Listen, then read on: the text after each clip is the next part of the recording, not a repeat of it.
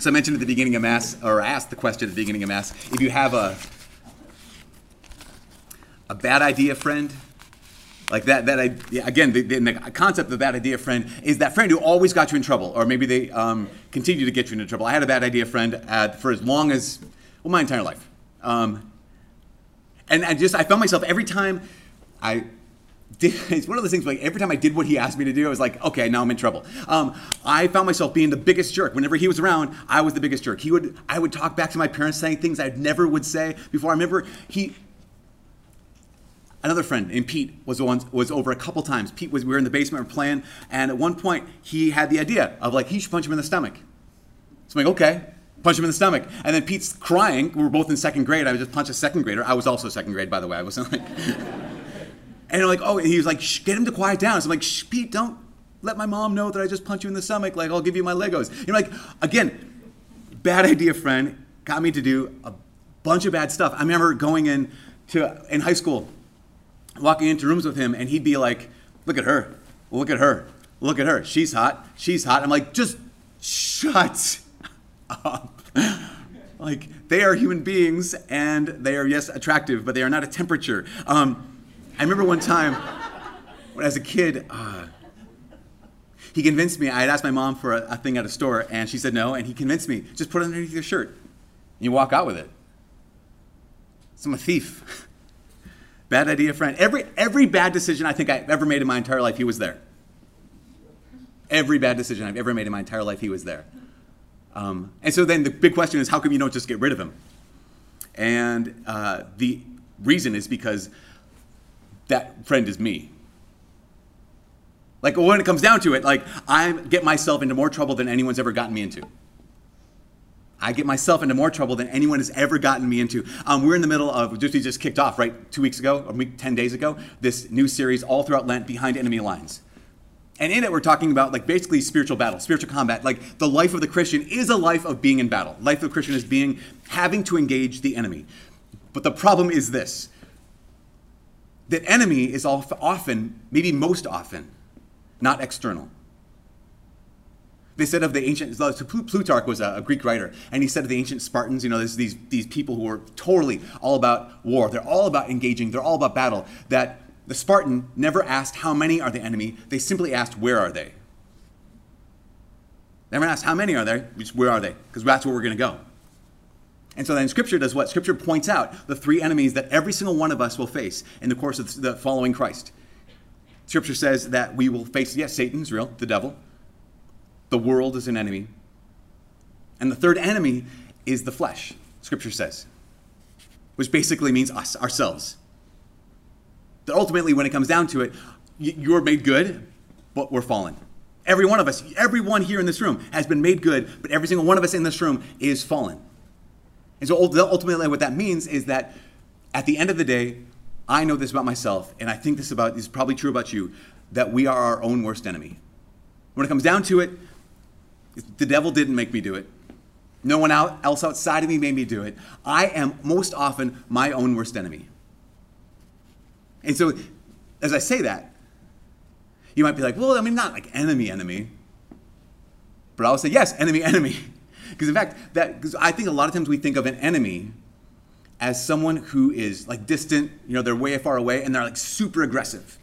Like they're all about our total destruction. But that's actually not where the word enemy comes from. The enemy has actually a Latin word that is inimici. Inimici just simply means, the word means not, and the word amicus is friend. So an enemy is someone who's not friend. Not necessarily someone who's like completely bent on our destruction, not necessarily someone who absolutely hates us and wants to like attack us, but someone who's simply not friend, simply someone who does not help us accomplish the task.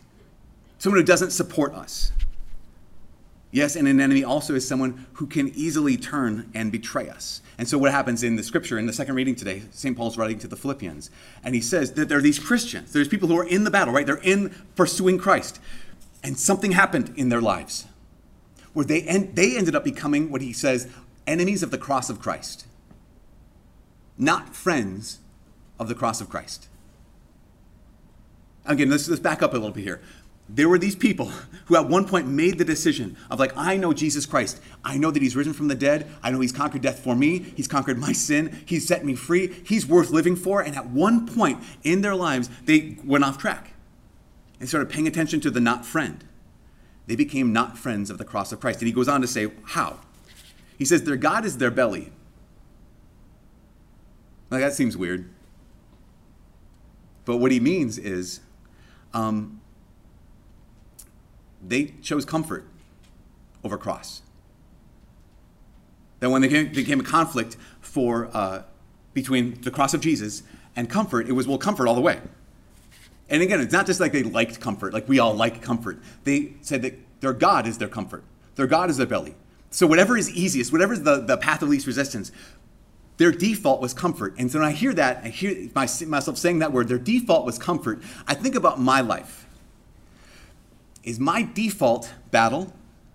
Is my default cross, embrace the cross? Or is my default comfort? He says, they're God. They made comfort their God. I will trade anything for comfort. And I have to ask myself the same question.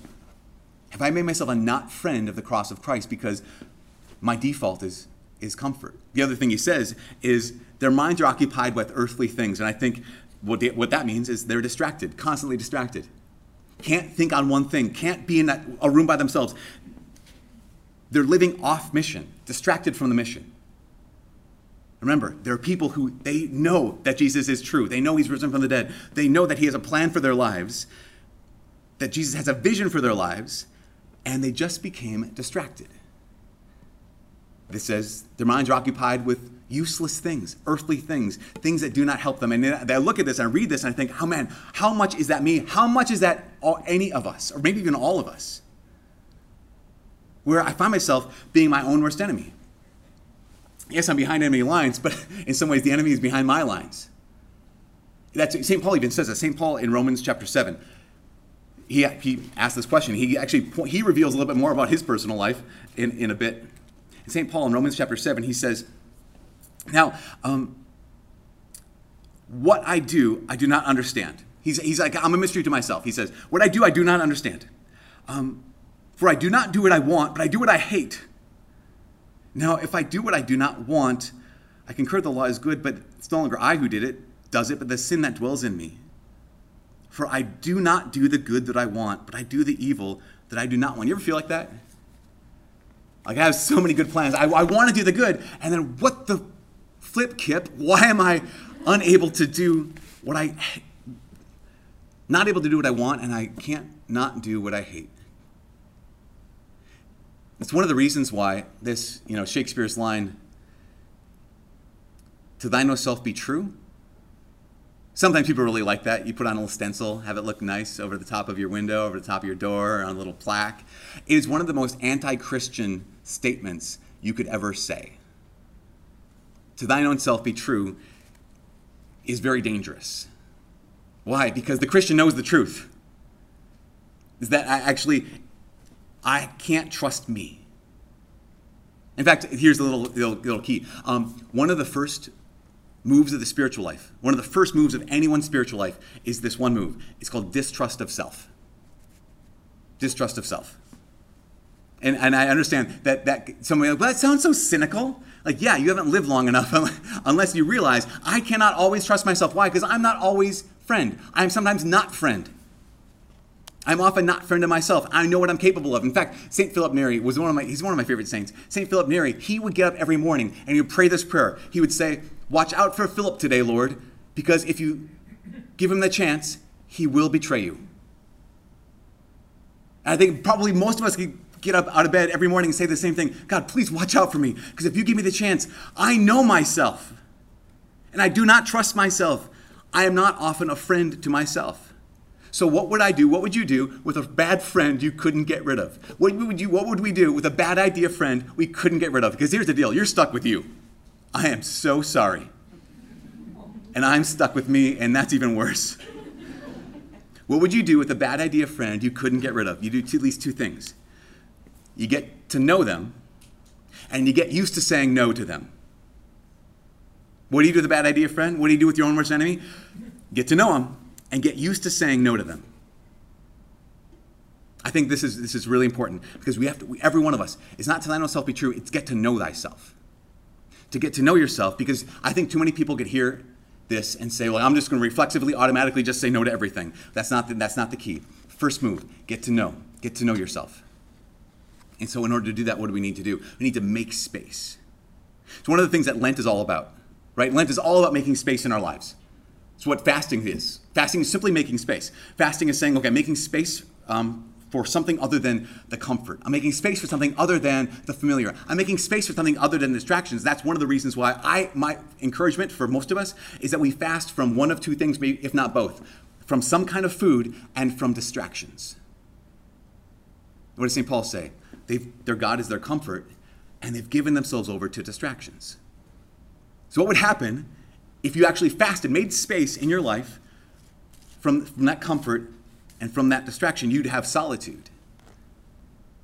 And in that solitude, what would happen? You would get to know yourself. You'd get to hear not only the voice of God, you get to hear your own inner voice. It's what Jesus is doing basically in the gospel today.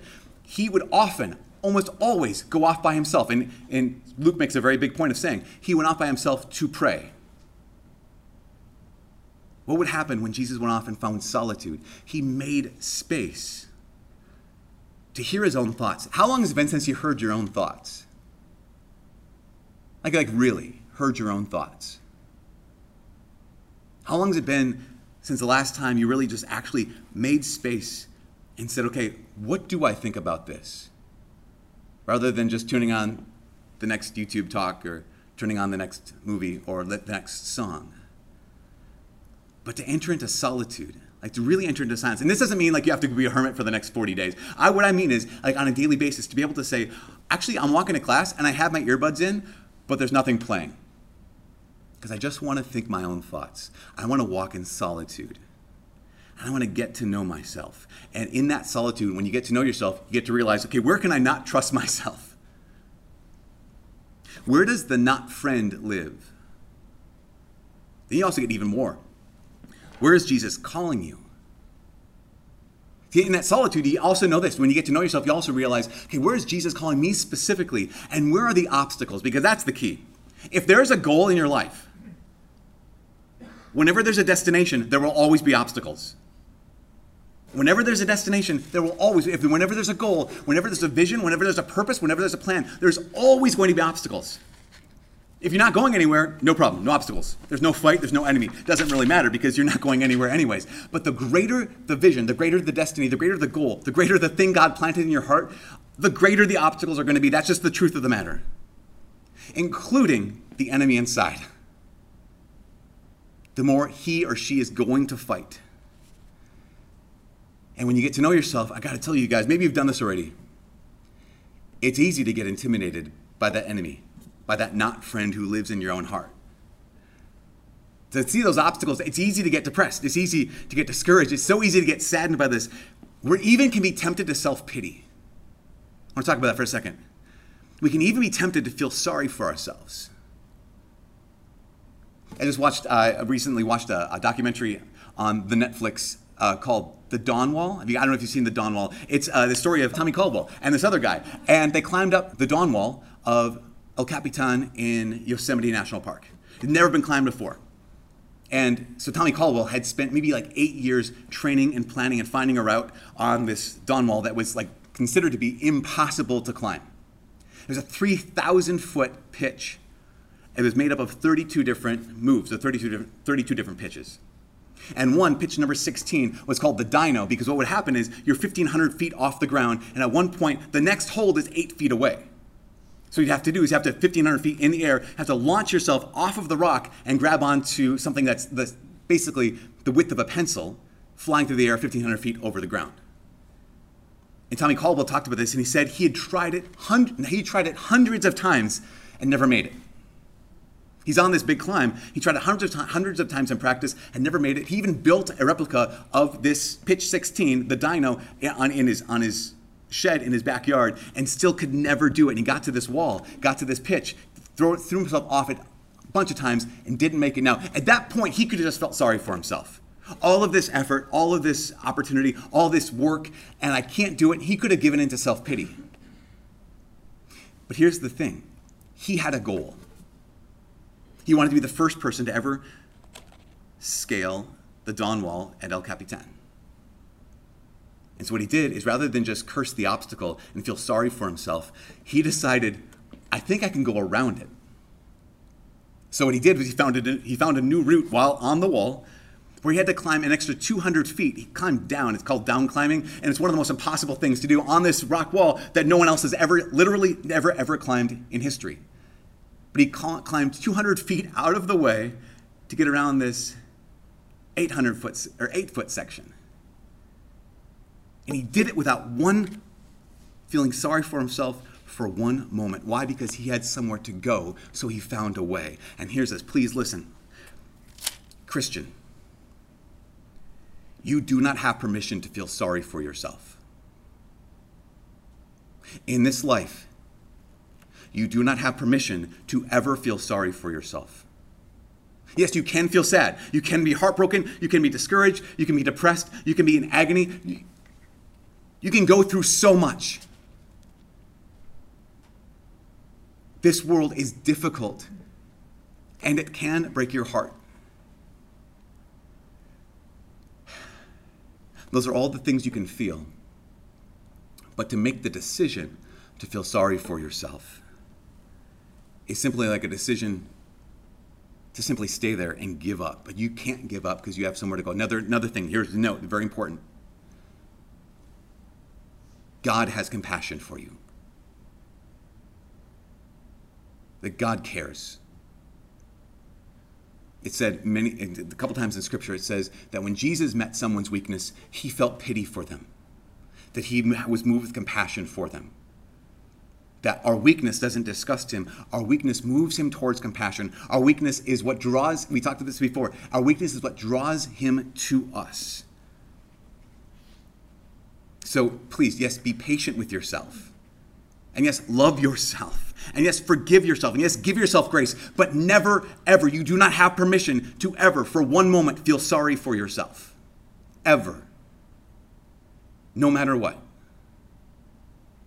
And this is St. Paul. Again, go back to St. Paul. He's talking about in 2 Corinthians chapter 12, he talks about his own wounds, his own weaknesses. And he basically talks about the time he cried out to God and said, God, I have this thorn in the flesh, this thing that I hate about my life, this thing that he went to solitude and he found this pain. He went to solitude and he found this obstacle. Here's St. Paul, who had a great vision that God planted in his life, and he's like, but God, I have this wound in my side. How can I ever possibly do this? And he says in 2 Corinthians 12, he says, 3 times I begged God, just take it away. And he didn't. Instead, what happened? Jesus spoke to him and said, my grace is for you. He says, my grace is sufficient for you, for power is made perfect in weakness. St. Paul says, therefore, I boast most gladly of my weakness, in order that the power of Christ may dwell inside me. I'm not going to waste a moment feeling sorry for myself. It is real. This thorn in my side is real, but so is Jesus. He's real too. And I do not trust myself, but I 100% trust him. To go into the wilderness, to go into the solitude, to go into this place where you make space is to get to know yourself so that you then can say no to yourself. But not indiscriminately and not reflexively, intentionally and strategically. So here's the question. When you get to know yourself, you get to know, here's where I need to say no. When you get to know, when you have a goal, you realize, okay, this obstacle is in the way of my goal. So therefore, this is where I say no. Just like Tommy Caldwell on that El Capitan. I have this 8-foot thing that I can't accomplish, but I have a goal, and the goal is not to do this 8-foot leap. The goal is to get to the top of the mountain. How can I get around this 8-foot leap in order to get to the top of the mountain? Same thing is true for you. God has placed a goal in your life, a vision in your life. How can you get to there? What do you need to say no to? Particularly, no to self when self wants comfort over the cross. And this is the last thing. Again, in solitude, you get to know yourself so that you can say no to yourself. And it takes a decision to make that space. But it requires courage to stay in that space. It takes courage to make that space. But it takes courage to stay in that space. In the first reading, Genesis chapter 15, I don't know if you noticed this. God calls Abram to enter into covenant with him. So he cuts up the animals and it says a deep, terrifying darkness envelops Abram. And it says these birds of prey, they come and they swoop upon the carcasses of these animals. And here they're all hopping around and Abram's right there. And a deep, terrifying darkness envelops him. He made a space in solitude so he can be there with the Lord. And what happens? He's in a place of fear. Deep, terrifying darkness enveloped him. But then what does Moses write about? He says, but Moses says, Abram stayed there. But Abram stayed there. And this is going to be the challenge for all of us for the rest of Lent, maybe for the rest of our lives. To have the decision to I'm going to make space so I can hear God's voice, so I can know who I am, so I can say no where I need to say no, but also to have the courage to stay there. To trust in him. Here's the deal. I know myself.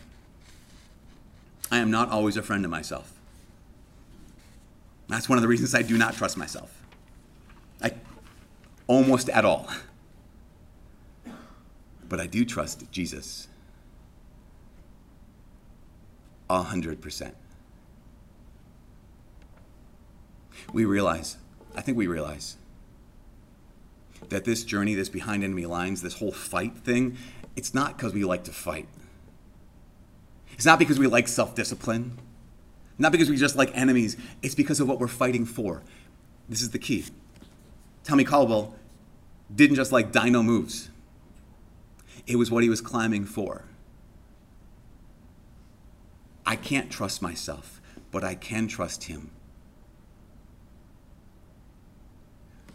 Here we are, behind enemy lines. What are you fighting for? We're fighting because God has promised something on the other side of this fight. He's promised a love that knows no end. He's promised a joy that knows no bounds. He's promised a hope and a faith. And he's promised a fullness of life. He's promised a freedom that cannot ever be taken away. And that's why we're here. And that's why we fight, because there are some things that are not worth fighting for. But God's vision, God's glory, God's plan for your life, and the freedom he offers is not only worth fighting for, it is worth everything.